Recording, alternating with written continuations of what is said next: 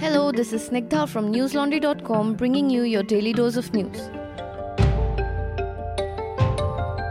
Today is Saturday, the 1st of June.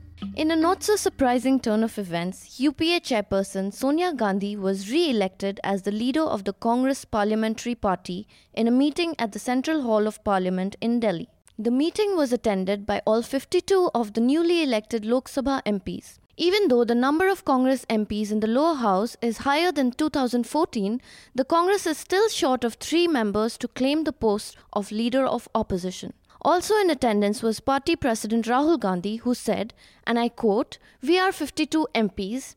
I guarantee that these 52 MPs will fight against BJP every single inch.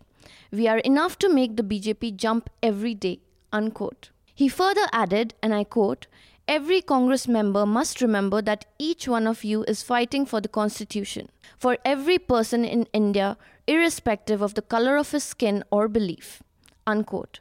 After Congress's abysmal performance during the Lok Sabha elections, Rahul Gandhi had told the Congress Working Committee that he wanted to quit as the party president and that the leaders should choose a non-Gandhi to lead the party. 4 terrorists and an active associate were killed yesterday in 2 encounters with security forces in Shopian and Pulwama districts of Jammu and Kashmir. The police said today that one of the 2 terrorists killed in the encounter in Pulwama was a Pakistani and the duo belonged to Jaish-e-Mohammed. While one of them was identified as Yawar Ahmed Nazar, a resident of Pulwama district, the other has been identified as a Pakistani codenamed Umar. The police spokesperson said that both the terrorists, as per police records, were wanted in a series of terror crimes including attack on security establishments in the area and many other civilian atrocities. 2 days after taking oath as the cabinet minister in the Narendra Modi government, Amit Shah took charge as India's Home Minister. This is the first time Amit Shah is holding any position in the Narendra Modi-led central government. He contested his first Lok Sabha election in 2019 and was elected from the Gandhinagar constituency in Gujarat. In the first Narendra Modi government, Amit Shah did not take any cabinet post despite being a Rajya Sabha MP and continued being the BJP president. After taking charge, Amit Shah thanked the Prime Minister for trusting him with this responsibility. In a tweet, Amit Shah said, and I quote, "The safety, security and welfare of citizens will be the priority of the Narendra Modi government. Under the leadership of PM Narendra Modi, I will try my best to achieve this," unquote. The Bajrang Dal has been reportedly conducting an arms training camp inside a local school in Thane district. Images of the arms being used were widely publicized by a local functionary of the Bajrang Dal on Facebook. Interestingly, the school in question, called 7 Square Academy School, is owned by BJP leader and MLA Narendra Mehta. It is Mehta, not Modi. The Thane Rural Police have started an inquiry into the training camp after an NGO, Democratic Youth Federation of India, brought the matter to the notice of the police. The NGO approached the Navghar police on Wednesday after spotting pictures of the camp at the school. The pictures showed young boys loading and handling several rifles inside the school premises. Advocate Sanjay Pandey, secretary of the NGO, said, and I quote, "Some of the children seem to be minors and it is dangerous for them to handle firearms.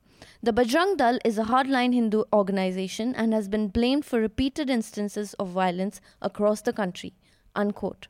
Mr. Pandey said he, along with other members of his organization, sought police action against the school and the Bajrang Dal. He said that the police refused to entertain their request and they left after submitting an application. On Friday, they met the sub-divisional police officer Atul Kulkarni and discussed the matter with him. He assured them that necessary action will be taken. Kulkarni says inquiries have already been initiated into the matter. While no FIRs have been filed so far, he said, and I quote, "We contacted the organizers of the training camp and they claimed that they had requisite licenses and permissions for the guns. We have asked them to produce the documents for examination. If any discrepancies are found, action will be taken accordingly," unquote. Catching them young is one of the many ways in which organizations like the Bajrang Dal and RSS function on the ground. Do read Neha Dikshit's ground report from Jhabua, Madhya Pradesh on newslaundry.com, where she met members from different age groups and outfits of the RSS and Bajrang Dal to find out about their work, areas of focus, and how they prepared for the Lok Sabha elections of this year. A Samajwadi Party politician has been shot at by unidentified men in Greater Noida. The incident took place late on Friday night when Brijpal Rathi, the party's district secretary, was returning to his house accompanied by a friend and a driver. A police spokesperson said Rathi was sitting in the second row of the Toyota Fortuner when the unidentified assailants targeted him near Dilpatta Chowk, and he suffered a bullet injury in one of his hands. The men fled and Rathi was taken to a hospital where he was treated and is said to be out of danger. According to a police official, Surajpur police station, under whose jurisdiction the incident took place, has not registered any FIR so far in the case. Ramtek Kataria, another Samajwadi Party leader, was shot dead by unidentified assailants near his home in Greater Noida's Dadri area just yesterday. He was the president of the party's Dadri Assembly segment.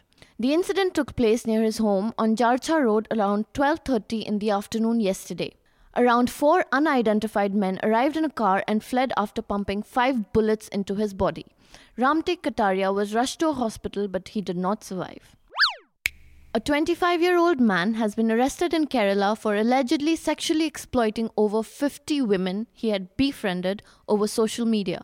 Pradesh Kumar from Ariparambu near Ettumanur was arrested on Friday on the basis of a complaint filed by a woman. Explaining his modus operandi, the police said Kumar used to target women over social media and get their phone numbers. After establishing contact with the women, who were mostly housewives, and understanding their family problems, he created fake social media accounts posing as a female and would get in touch with the husbands of his potential targets. He would take screenshots of these chats and forward it to the respective wives to convince them that their spouses were involved in illicit relationships. Afterwards, he would invite these women for video chats. He then allegedly blackmailed the women with their morphed photos and sexually exploited them.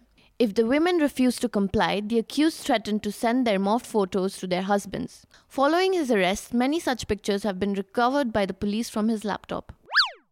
Authorities have clamped prohibitory orders under Section 144 of the CRPC in Punjabi Lane area of Meghalaya's Shillong. Residents of the area have been served notices directing them to furnish documents within a month to prove that they had settled in the area legally. Punjabi Lane is inhabited by people from Punjab who were brought to Shillong around 200 years ago by the Britishers to work as cleaners and sweepers. An incident of assault in the area in May last year had resulted in group clashes, after which the area was put under curfew for over a month. The notices were served by the Shillong Municipal Board following the direction of a high-level committee of the state government.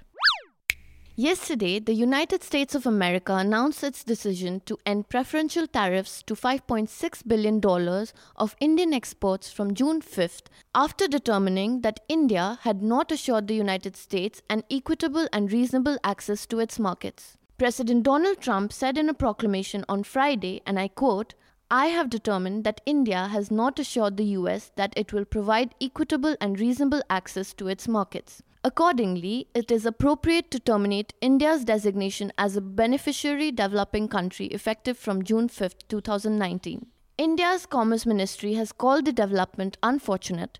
In a statement, the ministry said, and I quote, "India had offered resolution on significant US requests to find a mutually accepted way forward. Unfortunately, this did not find acceptance by the US. India, like the US and other nations, shall always uphold national interests in these matters. We have significant development imperatives and concerns, and our people also aspire for better standards of living. This will remain the guiding factor in the government's approach." Unquote. Now for some homegrown stuff from newslaundry.com. Do listen to this week's episode of News Laundry Hafta with Abhinandan, Madhu, Manisha, Anand and Saurabh Dwivedi from Lalan Top. The panel discussed the Prime Minister's new cabinet, Amit Shah, the media and a lot more. If you're not a subscriber, well, it is about time, you guys. Subscribe to News Laundry at newslaundry.com/subscription. By doing so, you not only get access to a bunch of fun interviews, articles and podcasts, you can also call yourself a proud supporter of independent journalism. That's all for today. Have a great day or a good night depending on where you're listening from. See you on Monday. All the News Laundry podcasts are available on Stitcher, iTunes and any other podcast platform. Please subscribe to News Laundry. Help us keep news independent. catch all our podcasts on news, pop culture, current affairs and sport, visit newslaundry.com. Follow us on Facebook, Twitter and Instagram and subscribe to our YouTube channel.